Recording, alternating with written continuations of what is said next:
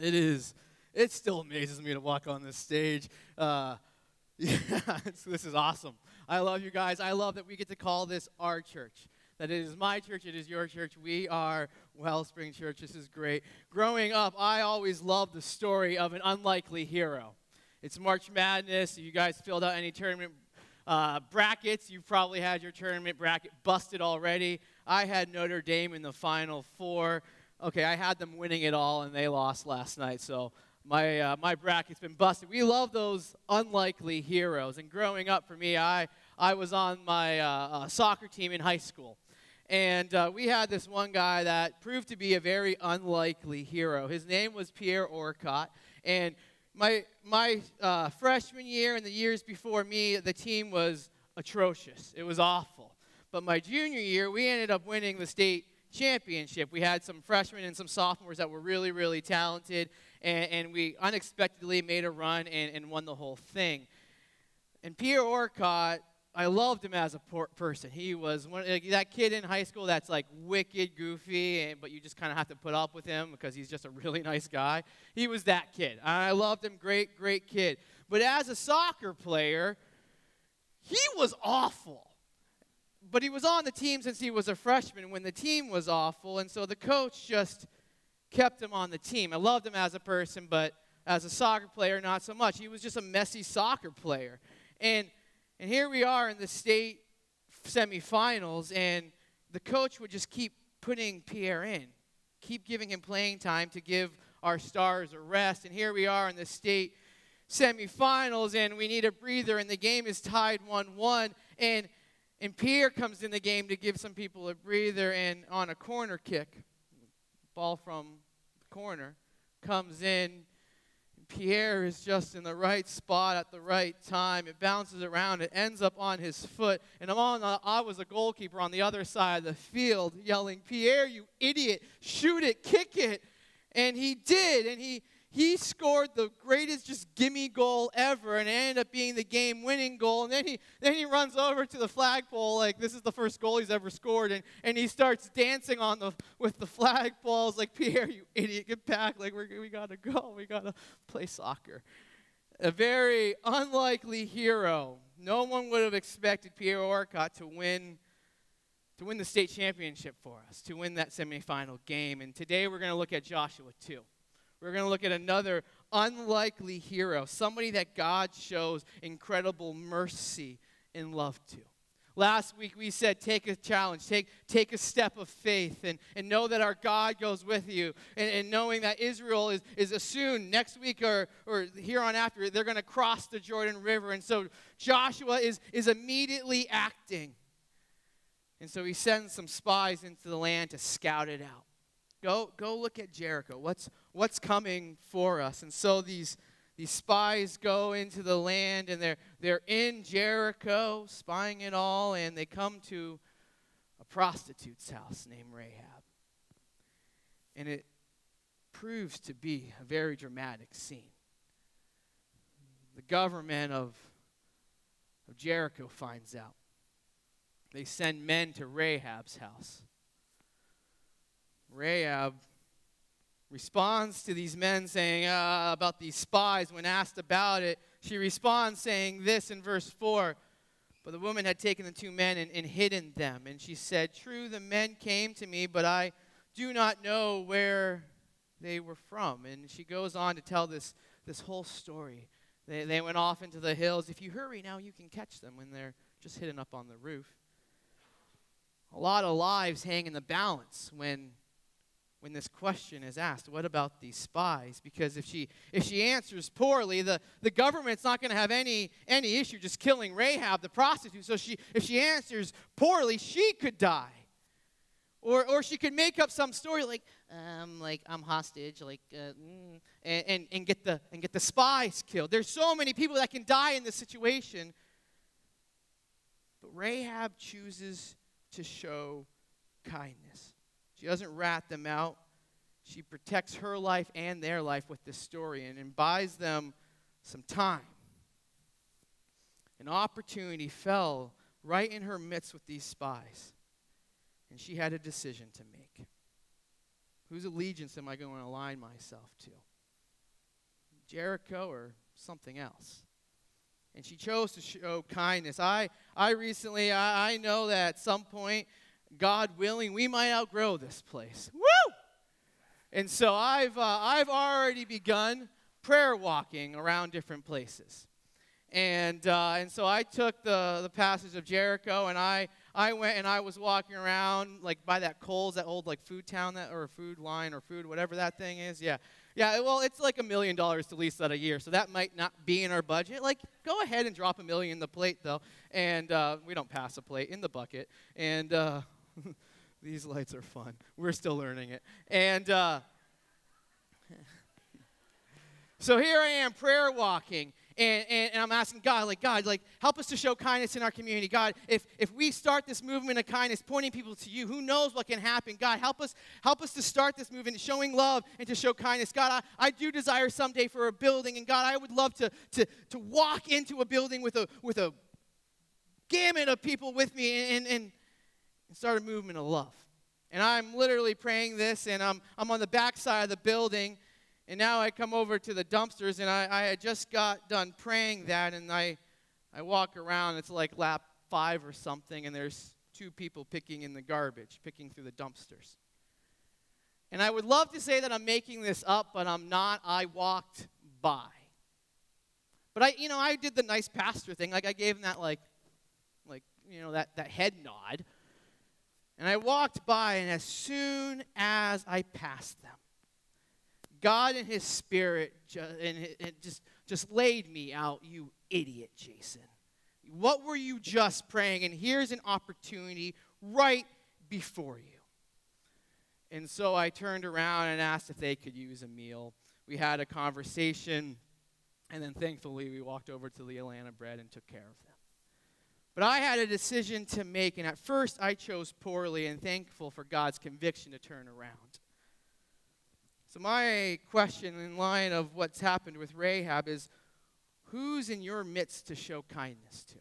Have you taken that opportunity, or will you take that opportunity when it's presented before you? Because here's what happens. Rahab says this to these men, and starting in verse 9, she says, I know that the Lord has given you the land, and that the fear of you has fallen upon us, and all the inhabitants of the land melt away before you. Think about the weight of those words. For we have heard how the Lord dried up the water of the Red Sea before you when you came out of Egypt, and what you did to the 2 kings of the Amorites who were beyond the Jordan, to Sihon and Og, whom you devoted to destruction. And as soon as we heard of it, our hearts melted, and there was no spirit left in any man because of you. For the Lord your God, he is the God in the heavens above and on the earth beneath. Now then, please swear to me by the Lord that as I have dealt kindly with you, you will deal kindly with my father's house, and give me a sure sign that you will save alive my father and mother and my brothers and my sisters and all who belong to them, and deliver our lives from death. The Canaanite prostitute said that of the Lord God. The spies go on to make the deal. Hang a little red thing in your window, and when we come and the walls come down, we will protect everybody in your house. Anybody outside your house is not our responsibility. If you rat us out, the deal is over. They make the deal, and it's on an oath they do it. Do you hear the words of Rahab in that passage? She refers to that the land is a done deal. This is used in the perfect tense. It's not if the Lord was going to give you the land. It's already a sealed, it's done. It's the Lord. This is your land. We know it. She refers to the mood in Israel. They're all afraid. Fear has gripped us. Everybody is afraid because we have heard that you're coming. They've heard, she's heard such history. She's heard of Egypt and the Red Sea. That was years and years and years ago. But she heard about it. She heard about what happened to the Amorite kings, those Transjordan people we talked about last time that already had their inheritance. They won a battle to get their inheritance. She heard about that. She's heard about it all. And now she's viewing God as a deity worthy of her recognition. Sure, she's in a pagan area, so maybe she's just adding God to her long lists of gods, but she's elevating him. She's respecting him. And she takes a step with all that she knows of God, the Lord God Almighty. She takes a step because she had a choice to make. If she didn't believe any of that, if she thought that it was all a bunch of nonsense, then when those men come to her door, she makes up a story and says, they're up there. Get them. But she chooses to show herself and align herself with the king of the Israelites versus the king that she's been serving for years and years and years. She took a step of faith based on what she knows, and that was what gave her confidence to say, here's the deal that I am presenting before you. Make it on oath. In the name of this powerful God, make it. And the spies make the deal. The Israelite spies, they make the deal. Have you guys ever heard what the Old Testament says about sexual sin? It's a big deal. They didn't look at Rahab and say, Rahab, like, you scratch my back, I scratch yours. I know that's how it works, but you know what? If you were a basket weaver, okay, we could make the deal. Rahab, if you were a blacksmith, deal is made. But Rahab, you're a prostitute, so that's where we have to draw the line in the sand. I'm sorry, we can't make that deal. That's not what they do. They don't look at her occupation and say, deal's off. They step in and they make the deal, choosing not to draw a line. Last summer, I had a Bible study. We went through the book of Acts, and in the book of Acts, they pray all the time. They needed God to move like you and I need God to move. And so we are a church of prayer, and they were a church of prayer. And so we were talking about that in our life group. And so we encouraged our people that week. It's 12 or so people, and we said, this week, why don't you go and pray with somebody that you haven't typically ever prayed with? Somebody that maybe offends you, someone that maybe is a messy person. Just give them the decency of praying with them. And so that was our challenge, and they went, and next week a lady comes back and says, Jason, this was incredible. I prayed with somebody that I am repulsed by. When I walk my dog, this person is super, super offensive and just so crude. He's one of those old fuddy-duddy guys. But I know that life has been hard for him, and so I just prayed with him. Prayed for him in all the hardships. And she said, Jason, throughout the week, it broke down this wall. And he knew that I cared about him as a person, and so it turned into a friendship. So my question for you is, where do you draw a line? Where would you be willing to show kindness, and where would you be willing to pray with somebody? There's a gamut of people over here. There's a bunch of people over here. I'll pray with them. Some of them might even be a little bit messy, but a prostitute or a drug addict or this person who's been in jail for many years because of this heinous sin, those people, they can rot. I won't show them love. Is that what Christ would do? Is that the example we're seeing here? I don't think it is. And so that's why we take it very seriously. One of our core values, we have 6 of them. One of our core values is an all-inclusive gospel message, that the gospel is for everyone. Here's our fun little line that we say with it. Can you think of a sin Jesus didn't die for? We can't. So is there going to be certain sins that we say, everybody, you're welcome, but not you, certain people. We don't want to tell you about Jesus if this is what you're doing. Nah, there's no line. We take this to heart, and we want everybody to walk through our doors so that we can tell them about a God who gives you and I worth. Rahab probably was going about her business the night before. All she knows is how to be used and abused by men. And here's the deal. And two men, or some spies, said, you know what? We'll make the deal.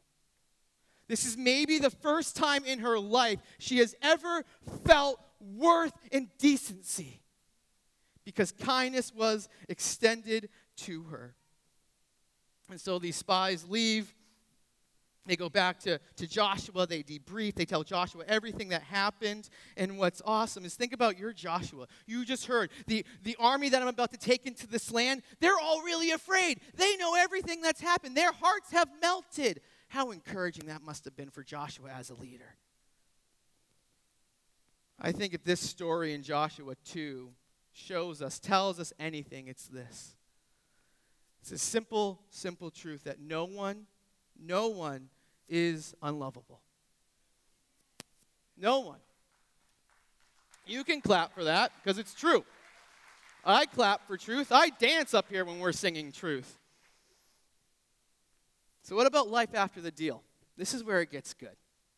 This is where, like, I come alive. This is where I'm prancing over here, ready to come on the stage because I know the best way to fight Satan, the father of lies, is to speak truth. That's how I fight. I get to come up here and preach truth.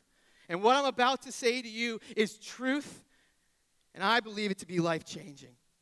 Joshua 6:25. They've circled Jericho a handful of times. Walls come down. I know I just spoiled our future sermon, but the walls are going to come down. And then here's what it says towards the end. It says, but Rahab the prostitute, her father's household, and all who belonged to her, Joshua saved alive. But here's the and. And she lived in Israel to this day, because she hid the messengers whom Joshua sent to spy out Jericho. Let me fast forward one more time. I'm going to do it two more times. Matthew 1. Those genealogies that we tend to skip over that we don't want to read. In the beginning of the gospel, Matthew is writing about all these people that led to Jesus. His genealogy, his family tree. And he says a bunch of names. Father of Boaz by Rahab. And Boaz, the father of and Jesse, and then King David, and then Jesus. I'll give you one more. Hebrews 11:31. This section that talks about so many awesome people from the Old Testament scriptures, people that we'll look at them and emulate their faith because they were incredible men and women showing exemplary faith. And whoa, Rahab. By faith, Rahab the prostitute did not perish with those who were disobedient because she had given a friendly welcome to the spies. They show kindness to her, and it has a ripple effect for generations and generations to come. It leads to the Messiah that we celebrate today. This community takes her in. They didn't have to make that deal. They could have saved her and said, be on your way. That would have been nice and loving too. But they take her in. I don't believe that she goes about the business that she calls her own, her occupation. Because if she had, Israel has some very strict laws in Leviticus. If she had continued to go about the business, odds are she's dead. They take it seriously. But apparently there's marriage. Apparently there's kids. Apparently there's kids who have kids, and kids who have kids, and kids, and then there's Boaz, and then there's Ruth, and King David, and Jesus. Because she becomes a part of the community. And then her faith is recognized. This, for her, for Rahab, this simple act of being brought in changes everything for her. It completely changed the direction of her life because she was simply showed kindness. Why? Because no one's unlovable. Some of you walked in here today feeling like your past or what you did last night, or Friday night was St. Patty's Day, and you maybe threw a few back and did some really, like they said, kiss me, I'm Irish, and I really took that to heart, and I'm ashamed to be here this morning. But you have worth, and you have a God that loves you.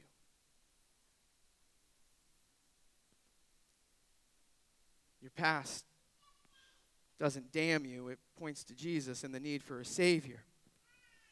See, this must have been problematic for the Israelites. We're going to show love to a prostitute. That's not easy. We're going to take her in. That's not easy because Israel has all these tribes. We're going to take in some people from Canaan. Okay, where are we going to put her? Where are we going to put her and her whole family? What tribe is she going to be in? How is she going to interact in our society? She has a kind of an understanding of her God, but kind of. Or what about when the nice little Jewish wife is walking down the streets with her nice little Jewish husband, and here comes Rahab. She used to be a prostitute. Honey, why don't you get on this side? Why don't you just come over here for a second? Like what? This is hard. See, if you're in the Jewish society and you're a purist, if you're that really, really religious person and you hear about this deal, aren't you having words with the spies? The religious purists would destroy the spies, but they welcome her in. Joshua welcomes her in, the leader. She couldn't have been more of an outsider, more unique, and they bring her in. So if you and I are going to take this to heart and leave here letting Scripture affect us, then I think there's a few things that we need to change in our thinking, and I think there's a few things that we need to change in our actions. All right, so here's a few things that I think if no one truly is unlovable, here are a few truths I think you and I need to embrace as we leave here. First, it's this. We need to embrace the fact that outsiders may not be like us. And so I need to talk to us church folk for a second. There are going to be people that walk through our doors. I, your pastor, want them here. And they're going to walk through our doors and they're not going to speak Christianese. They don't know when to stand or sit. The pastor's dancing. He has ripped jeans. Oh my goodness, what is going on? They're not going to know. Then if we start using words like, oh, you need prayer, go talk to an elder. Like, what gray-haired guy am I going to find? Talk to a trustee. He'll help you with the building project. A trustee, what is going on? They're not going to know those words. If we start using some older words that some of us that have grown up in the faith, if we start saying, well, just head to fellowship hall or head to the foyer or head to, where are those things and what are they? And so we want to make things obvious for our friends. We want to embrace the fact that they may not be like us. But here's the beautiful truth of the gospel. They come in outsiders and they embrace Jesus as Lord and Savior, and they have the exact same standing before God as you and I.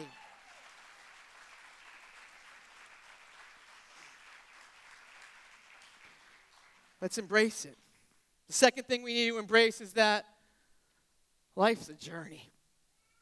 Life is a journey. They're going to come in our doors, and God willing, they're going to say yes to Jesus, and they're not going to instantly here on earth be perfect.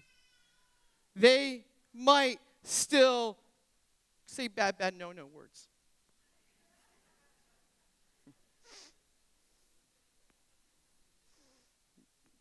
They might not know what to do right away. Are we okay with that? See, if we're going to embrace this truth, then we understand that we need to pray for our friends and ask God and ask the Spirit to miraculously start to move in that person, to change their behavior, to be more like Jesus, but understanding that it's the process. It's a process. Jesus had disciples for 3 years. He dies on the cross, but all but one scatter. They're not heroes right away. It takes time. And so as God is working in us, I am not perfect. I do stupid stuff. When Notre Dame lost, I thought a whole bunch of stupid things. But life's a journey, and I'm growing, and I'm more like Jesus than I was yesterday, God willing. And so we need to embrace this truth for our friends as well, praying for them, expecting the Spirit to do what the Spirit does and move within them. Next thing we need to embrace is, you know what? God might actually use an outsider. That God's not only at work within the church, He's at work with those perhaps outside the church, as He was with Rahab in Jericho. And that He might move and use those things to benefit the church. It's okay for God to be at work in the larger community. What she says boosts the morale of Israel and eventually leads to a victory at Jericho. Some activities that God does will end up benefiting the church. So here's a few things that I think we have to do. If we're going to embrace these three truths, here's a few things that I think we must do. And if you're taking notes, I want you to be taking notes. Take notes. These are things that I think we need to leave here. They're actionable points. Do them. The first thing is this: expand our mental horizons. Expand our thinking. Because people are going to walk in. They're going to be smelly. They might have dirty clothes. They might be unkept. They might make us uncomfortable by their mere appearance. But behind that unkept, stinky appearance, smelly body, is somebody that Jesus died for. And so here's what we need to do as they walk through our doors. We need to get to know them on their terms, not our terms, their terms. Show them the respect of that. Take their story seriously. Listen to them. Don't turn them into a project or a category. Get to know them as a human being because they're a human being. And if we do that, then I think it makes some of us uncomfortable. And so the next thing is we need to not only get past verse. Okay, I messed it up in my notes. I apologize.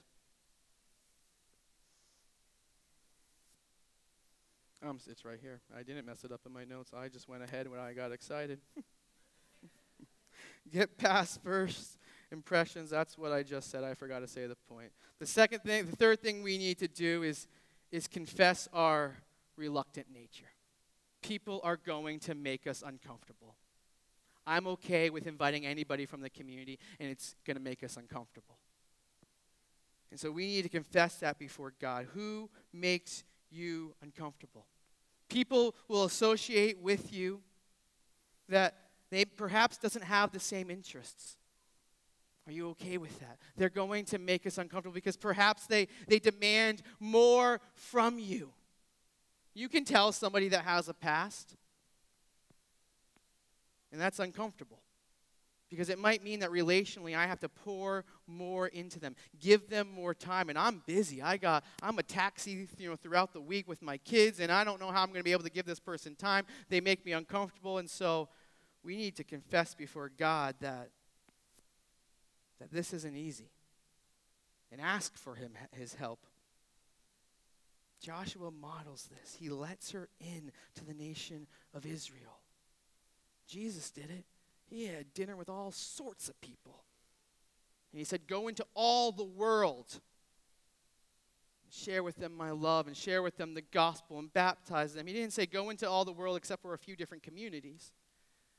Go into all the world. And so Jesus modeled it for us. And so we need to pray. We need to pray to swallow our pride and get our holy hands dirty. Jesus isn't embarrassed to have Rahab in his family tree. He doesn't see her as a black guy. And so we need to confess our reluctant nature before God. The last thing we must do is this. Simply wow the outsider. And I know that one probably sounds the oddest of them all. But if we've said yes to Jesus, haven't we been wowed by him? And the number one thing that I hear from people outside of the church that can kind of understand God, but they point to, well, I knew this Christian, and he was really a jerk, and I knew this Christian, and he said this, but then did this, and they point to those things, and man, can we be a church that loves people and breaks down those walls? Be used by God to wow people. To show them incredible love, because that's what God has done for us free of charge. Not certain people, but for all, free of charge. And if we should do that. they're not doomed from their past. If we only love certain people, if we only want to wow certain people, then we say that God's church is only for a few. That instead of an inclusive club, it's an exclusive club. It's only for some. But I think Jesus said it. If I'm wrong, someone stop me. But I think he said, come to me all who are weary and burdened, and I'll give you rest. So my challenge for us this week, if we can take this all seriously, find one messy person. Don't tell them that you think they're messy. Don't be like, hey, you're my one messy person. I want to love you this week. No. That's just between you and I, okay? Find one messy person and just simply show them kindness. We have a bunch of cards on the guest experience table that says, God loves you, and so do we. Grab one and buy a cup of coffee. Grab one, and what I do often is I go to Walmart, and we buy a $5 gift card, and I give it to my kids, and they run up to somebody with a God loves you, and so do we card, and they're like, here's $5 to your Walmart purchase. And it's just simple, and they're always like, but they can't say no to a kid, so they do it. And that's how I get away with it. I make my kids do my dirty work. Do it too. They're great pawns. And that's why we do CKAs. That's why we're going to go out into the community and clean toilets. To love everybody. And yes, I know there's going to be times we do 2 CKAs a month. And so we got to get creative. And so cleaning toilets is oddly creative. And in a little bit, we're going to go to some low-income housings later on and give them just a whole bunch of nice supplies. Not the crud stuff, not the store brand stuff, but the nice stuff, because they get that other stuff all the time. We want to give them the good stuff because they have worth. So that's on the horizon too. And so I want to end with this question. If no one is unlovable, then perhaps some of us walked into this room feeling like you're one of those people that I don't have love. I am not loved. I have no worth. My prayer is that today you heard a message of hope. My prayer and what I hope to communicate is that you and I are not that different.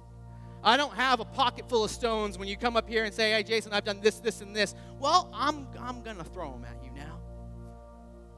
Because my issue with sin is the same as your issue with sin. It might look different, but it is sin. And Jesus Christ died on the cross to cover and pay the wrath that's supposed to be on me. He took the wrath and satisfied it. So there is no one unlovable among us. I had to have this conversation in the month of December. I met with a young man. He knew a little bit about God, and I explained the whole gospel to him. And at the end, I was like, man, that was so good. He's gonna say yes to Jesus right now. Seal the deal. Let's go. He got it all, but he said, Jason, I can't say yes to Jesus. Well, do you understand he died for you? Do you understand all your sins are? Yeah, I get it all. Then what is your holdup? Jason, I agree that God is loving, but I'm not worthy of such love. And he used that word, worth. I had to sit there as he talked about his past and said, I'm not worthy. I get the love, but that love is great for other people, but not for me. And I sat there and I got angry. I got angry at the enemy that would touch and say such lies because I lived there. Journaling and saying, I'm useless and worthless and crying all over my journal. I was there in his seat, feeling the same lack of worth. And I got angry. I had to look at him and say, that is not your choice. You don't get to decide your worth. Because on the cross, Jesus said you are worth dying for, and so your worth has already been decided. It is not your choice.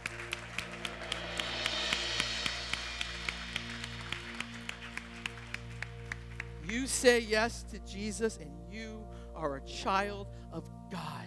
As I love my son Landon, Brady, and my daughter Reagan, and would do anything for them because they are my kids, You say yes to Jesus, and you are his child.